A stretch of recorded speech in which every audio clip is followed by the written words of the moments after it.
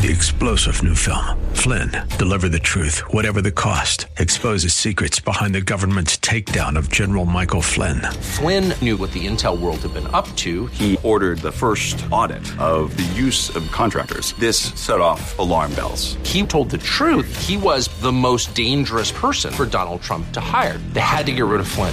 Flynn, deliver the truth, whatever the cost. Available now. Watch it today. Go to salemnow.com. salemnow.com.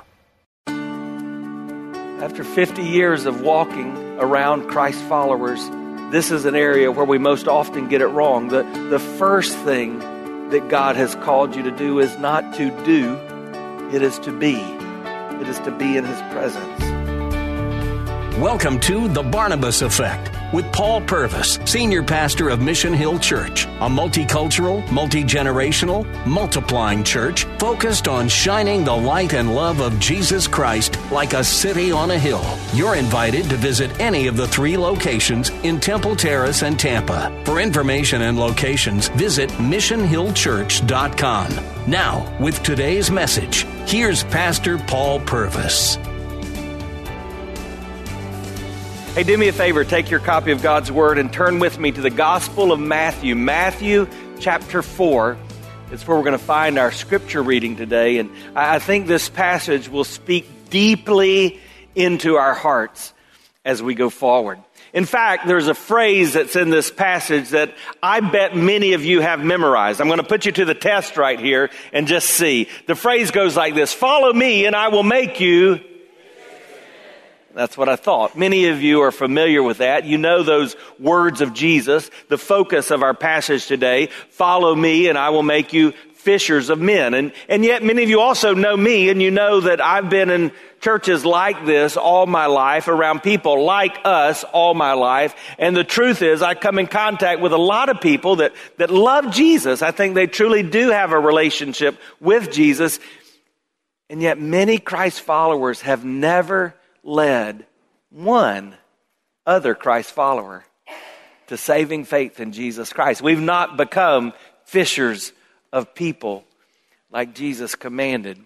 And you have to wonder why. I mean, is there some crazy excuse? I heard about this little boy that wanted to go fishing. And so he said to his mama, Mom, I want to go down to the lake and go fishing. And she said, sure, not a problem. He would often do this. She said, one exception, you need to take your sister with you. And he's like, oh, Mom, last time she went with me, I didn't catch any fish. Mom said, well, I know she can be noisy. I'll talk to her and I'll tell her she has to be quiet. The little boy said, no, it's not that she was noisy. She ate all the bait. I don't know what your excuse is for not catching fish. I don't really like to fish. Just that's the truth. I don't know why. I mean, maybe it's because it takes time. I've got some friends. Mike Renner in this room, man, he loves to fish. He's always posting like the whale that swallowed Jonah that he caught that day. I mean, I'm not that way. I mean, when I go out, I'm standing there, sitting there, and nothing's happening. It takes time, and some people don't like to fish because it's dirty. That doesn't really bother me. I think I don't like to fish because it's just disappointing. I would like to fish if I caught fish. I just stand there. Maybe that's why we don't fish for people, right? We've not seen the joy that comes from seeing another person begin a relationship with Jesus Christ. And yet that has been God's plan. There's an amazing verse in the Old Testament. In Jeremiah 16:16, it says, behold, I'm going to send for many fishermen, declares the Lord. This is the Old Testament. And they will fish for them. And afterwards, I'll send me hunters, and they will hunt for them from every mountain and every hill and from the clefts and from the rocks. And yet we are not fishing. There was an old gospel preacher named R.G. Lee, and R.G. Lee said the greatest sit-down strike in the world is in our churches, where those who claim to be saved have never become fishers of men. I want to make a bold statement today, and then I want to back it up from Scripture. I believe Jesus would say to you and me, hey, if you're not fishing, you're not following.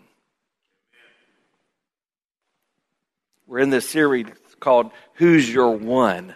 I've been asking you to pray for one individual, asking God to give you an open door of conversation, of relationship, so that over maybe the next several months leading up to the Christmas season, you will have an opportunity to have a gospel conversation with that one person. And what if we all just reached one? Each one reach one. And what if that one, maybe we just reach one, but that one reached the multitude? So last week we looked at the first calling of Jesus, of some of his disciples, and we saw that there were really three things we can do in a very practical way, and I gave you 3 words. Here's the 3 words. Say them after me. The first one was involve. The next one was invite. The next one was influence. So I said, just understand that God wants you to involve others in this journey of faith. You're not at it alone. So you're to look for ways in your faith journey, things you're already doing, just to involve those in your corner of the world. And then I said, one way you can do that is just by inviting them to church. Statistics tell us that most people today that come to faith in Jesus Christ in our culture, in America, do so because a friend, a family member, someone in their little corner of the world invited them to church. And then we talked about how when you do that, you influence them greatly. You shine the light of the gospel into darkness, and things begin to change for them. I pray that you've done some of that this week. But this week, we're going to look at another passage. And you could just think this is a different version of the same story, but it's not really, because what we saw last week is Jesus encountering his what would be his disciples and issuing a call to salvation. Today it's really a call to discipleship, a call to become fishermen, if you will. So Jesus had begun his earthly ministry. He had experienced his baptism. One of the reasons we celebrate believers' baptism is because we want to model what Jesus modeled for us. And Jesus had been baptized. Jesus had been anointed by the Holy Spirit. He had been tempted of the devil. He had been proven sufficient to the test.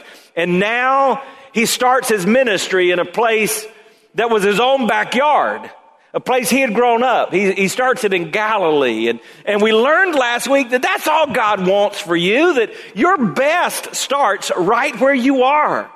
That you don't have to first go to a mission field or even on a mission trip. God just wants you to start where you are. Now, one of the reasons we love for you to go on mission trips like the one that's coming up to Argentina is because we want you to know that when you see you can do it there, almost everybody is inspired to come back and do it back at home, because that's where it starts. Well, Jesus was in his own backyard in Galilee. In December, I'll be taking another group to the Holy Land. I'd love for you to go, but when we're there, one of the things that we enjoy most, in addition to the garden tomb, almost everybody says their favorite thing is just riding and walking along the Sea of Galilee. Just look what you see when you see the Sea of Galilee. It's like beauty, and you can imagine that Jesus was just walking this shore. In fact, in this next picture, you see a boat just out beyond the shore, a fishing boat. And so in this very same way, Jesus may have been calling out to his disciples in a boat not unlike that. In fact, we know the kind of boat. You'll see here a boat was discovered that is like the fishing boat from the time of Jesus, 2,000 years old. And you have an opportunity to see that there in the Holy Land. It's amazing to walk and experience what Jesus walked and experienced. And on that day, he was in his backyard in Galilee, a hustling and bustling area at that time. It would have been more like Clearwater Beach or Indian Shores, where there's putt-putt golf and all kinds of stores. And that's where Jesus was walking along. And this is what the Bible says took place. Matthew chapter 4, verse 18. While walking by the Sea of Galilee, he saw 2 brothers, Simon, who's called Peter, and Andrew, his brother, casting a net into the sea, for they were fishermen. And he said to them, "Follow me, and I will make you fishers of men." And immediately they left their nets, and they followed him. And going on from there, he saw two other brothers, James, the son of Zebedee, and John, his brother, in the boat with Zebedee, their father, mending their nets. And he called them, and immediately they left their boat and their father. They followed him. There's some truths that jump off the pages of Scripture that speak to this call to fish for people. I'm going to give you those truths. We'll then pray and we'll leave and we'll go fishing. The first truth is this: Jesus sees you where you are, but he calls you to become what he created you to be. We learned last week, Jesus really does see us where we are. One of the stories we learned last week was that this guy named Philip that Jesus had called to salvation went out and found a friend. His friend was Nathanael. And Nathanael was skeptical at first, but when he began to walk toward Jesus, Jesus spoke to him. And he said to Jesus, "You don't know me." And in that passage, we were reminded that yes, indeed, Jesus does know us. Maybe today, the primary reason you're here is to be reminded that Jesus knows you. He knows where you are. He knows what you're going through. He knows your greatest fears. He knows your deepest hurt. He knows the longings of your soul. He knows you because he sees you. A friend in college used to say to me, he knows your address. In other words, you're not hiding from him. You're not incognito. Jesus sees you, just as Jesus saw these disciples on that day. And then he called them. And in that call, we see a deeply important truth. You've heard it said before.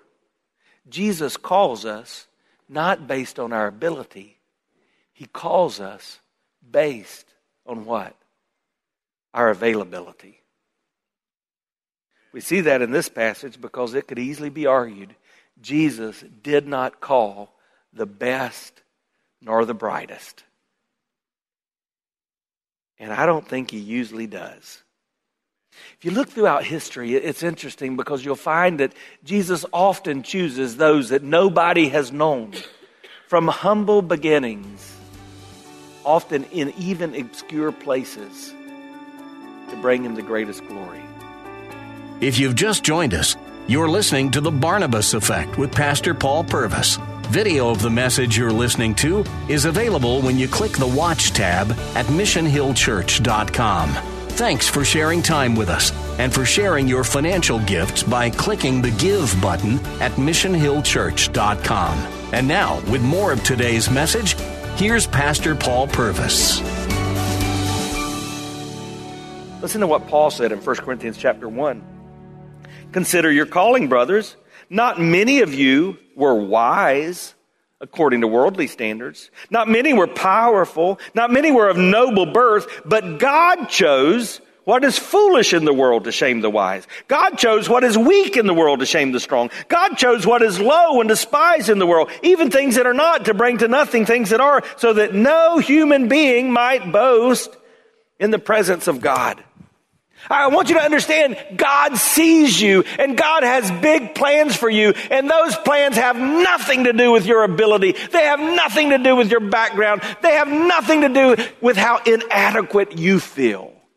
He sees you and he calls you for what he wants you to become. I want you to understand the context of this particular passage of Scripture. You need to know a little bit of Jewish history. In the Jewish culture, every Jewish boy would study the Torah.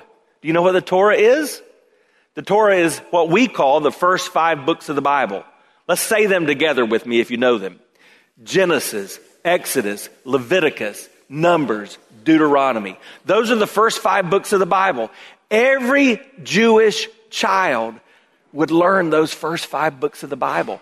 That's why in the Torah, in those first 5 books, we're reminded that parents were told to put those scripture verses on their arms and on their foreheads so that they might have them constantly before them, so that they might learn the truths of God's Word. Every boy up to the age of 5. But then there would be some who were just clicking. They were getting it. I mean, this was natural to them, and they had a hunger, a desire to learn more about the Bible, to learn more of God's Word. And those individuals, they then would go to school, and they, until age 10, would begin to learn the other books of the Bible. Those books of the Bible that we now call the Old Testament. And they would begin to be scholarly in that way. And so from age 5 to 10, they would learn the Torah. From age 10 till about age 17, those others would go to that next step, and they would learn the rest of the Old Testament. And then those that did not go to learn the Old Testament, you know what they would do? They would just go back to the family business. They would become fishermen. They would become carpenters. They would make fine linens. They would do whatever vocation their family had done.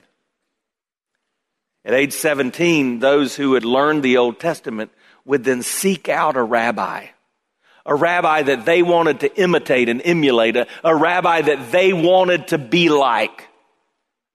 And they would go and sit at the feet of that rabbi. Why? Because to sit at the feet of a rabbi was to indicate that you wanted to learn from them. You wanted to be like them. And sitting at the feet of the rabbi, they would request to follow that rabbi. And then the rabbi would have a choice. He would test those young men. He would test their knowledge of the Bible. He would see if they understood the things of God. And if they did, if he thought they were worthy, he would choose one of those young men to be his disciple, to follow him. And that was significant because those young men would be with him sometime for years. They would spend every waking hour watching the rabbi because what was their goal? In following him, they wanted to be like him. They wanted to become like he was. Now let's go back to our story. Jesus was a rabbi. How do we know that Jesus was a rabbi? Because those that followed him called him rabbi, teacher. So Jesus was a rabbi. But what we see in this story is not the demonstration that I just described. Look again at verse 18. While walking by the Sea of Galilee, he saw two brothers, Simon, who was called Peter, Andrew, his brother, casting a net into the sea, for they were fishermen. They were fishermen. What does it mean if they were fishermen? They were not the best and the brightest.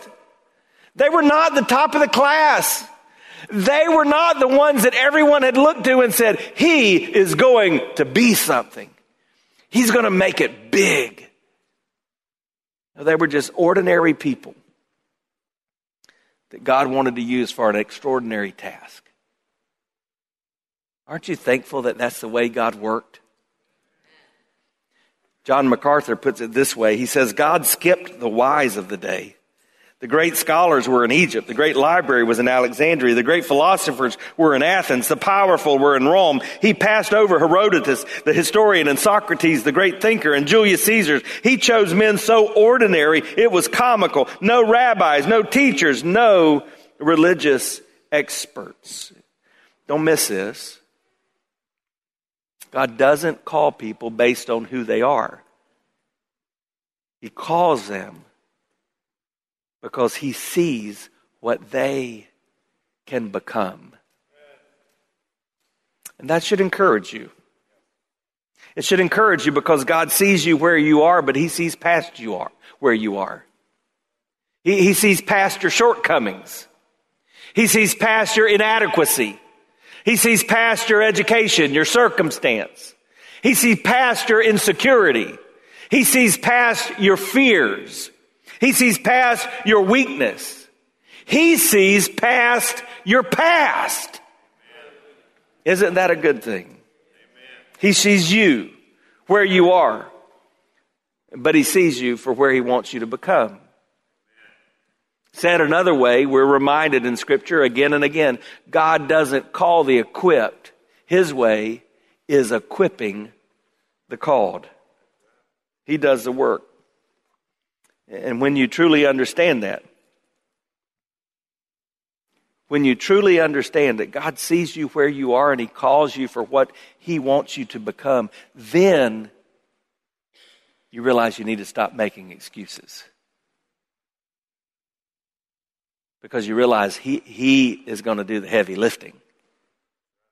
He's going to do what's necessary to give you the ability to accomplish what He's called you to accomplish.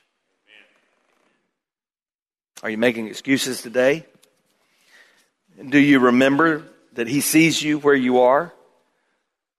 Are you holding on to that truth from the Old Testament, the eyes of the Lord? And 2 Chronicles 16, it says, roam to and fro throughout the whole earth to give strong support to those who are devoted to Him. God sees you where you are, but He calls you to that person He wants you to become. So I want you to think about that second truth. Jesus calls you to become what you were created to be. Did you hear that?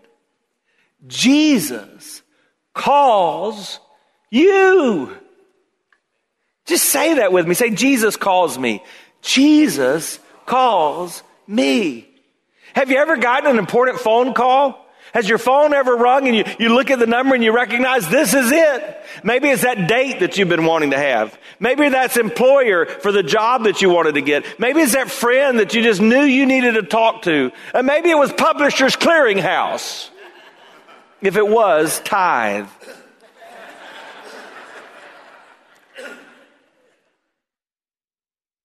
Jesus calls you. Jesus, again, turned over the apple cart, so to speak. He did things differently than the traditional religious way. In the traditional religious way, the young men would have sought out the rabbi. Jesus was seeking out the young men. He was saying, I want you. Jesus often does things differently, doesn't He? They were not sitting at His feet. He sought after them. You might remember we learned last week that's His mission. Remember Luke 19? The Son of Man came to seek and to save the lost. If you are a follower of Jesus Christ, there is one reason. Jesus sought after you. That's a great thing. Let that sink in.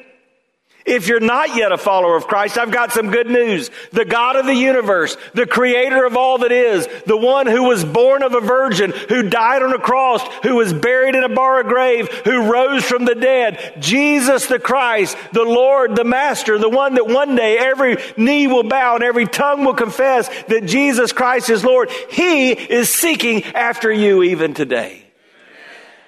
That's exciting. In fact, Jesus put it this way in John 15:16. You did not choose me, but I chose you. Now, just these first truths should help me in this fishing expedition that He's called me to go on.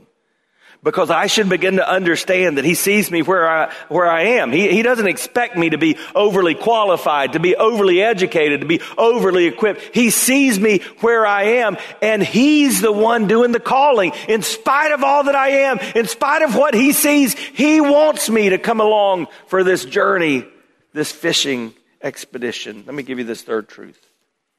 You'll never become what He created you to be until you first learn to be with Jesus. You've got to understand the first aspect of His call. And I think after 50 years of walking around Christ followers, this is an area where we most often get it wrong. The first thing that God has called you to do is not to do, it is to be. It is to be in His presence. He wants you to become like Him, but in order to do that, you must be with Him. You've been listening to The Barnabas Effect with Pastor Paul Purvis, an outreach of Mission Hill Church. If you're looking for answers to difficult questions or searching for a church home, you're invited to any of the 3 locations in Temple Terrace and Tampa. Details and directions at missionhillchurch.com. The Barnabas Effect is here to provide listeners like you with biblical truth and spiritual encouragement. but it can't be done without your financial support. Go to missionhillchurch.com and click on the Give tab. Your financial support helps us reach those seeking truth about God and themselves. Thank you for giving at missionhillchurch.com. Weekdays at 9 a.m. Be encouraged by The Barnabas Effect with Pastor Paul Purvis on Faith Talk, AM 570 and 910.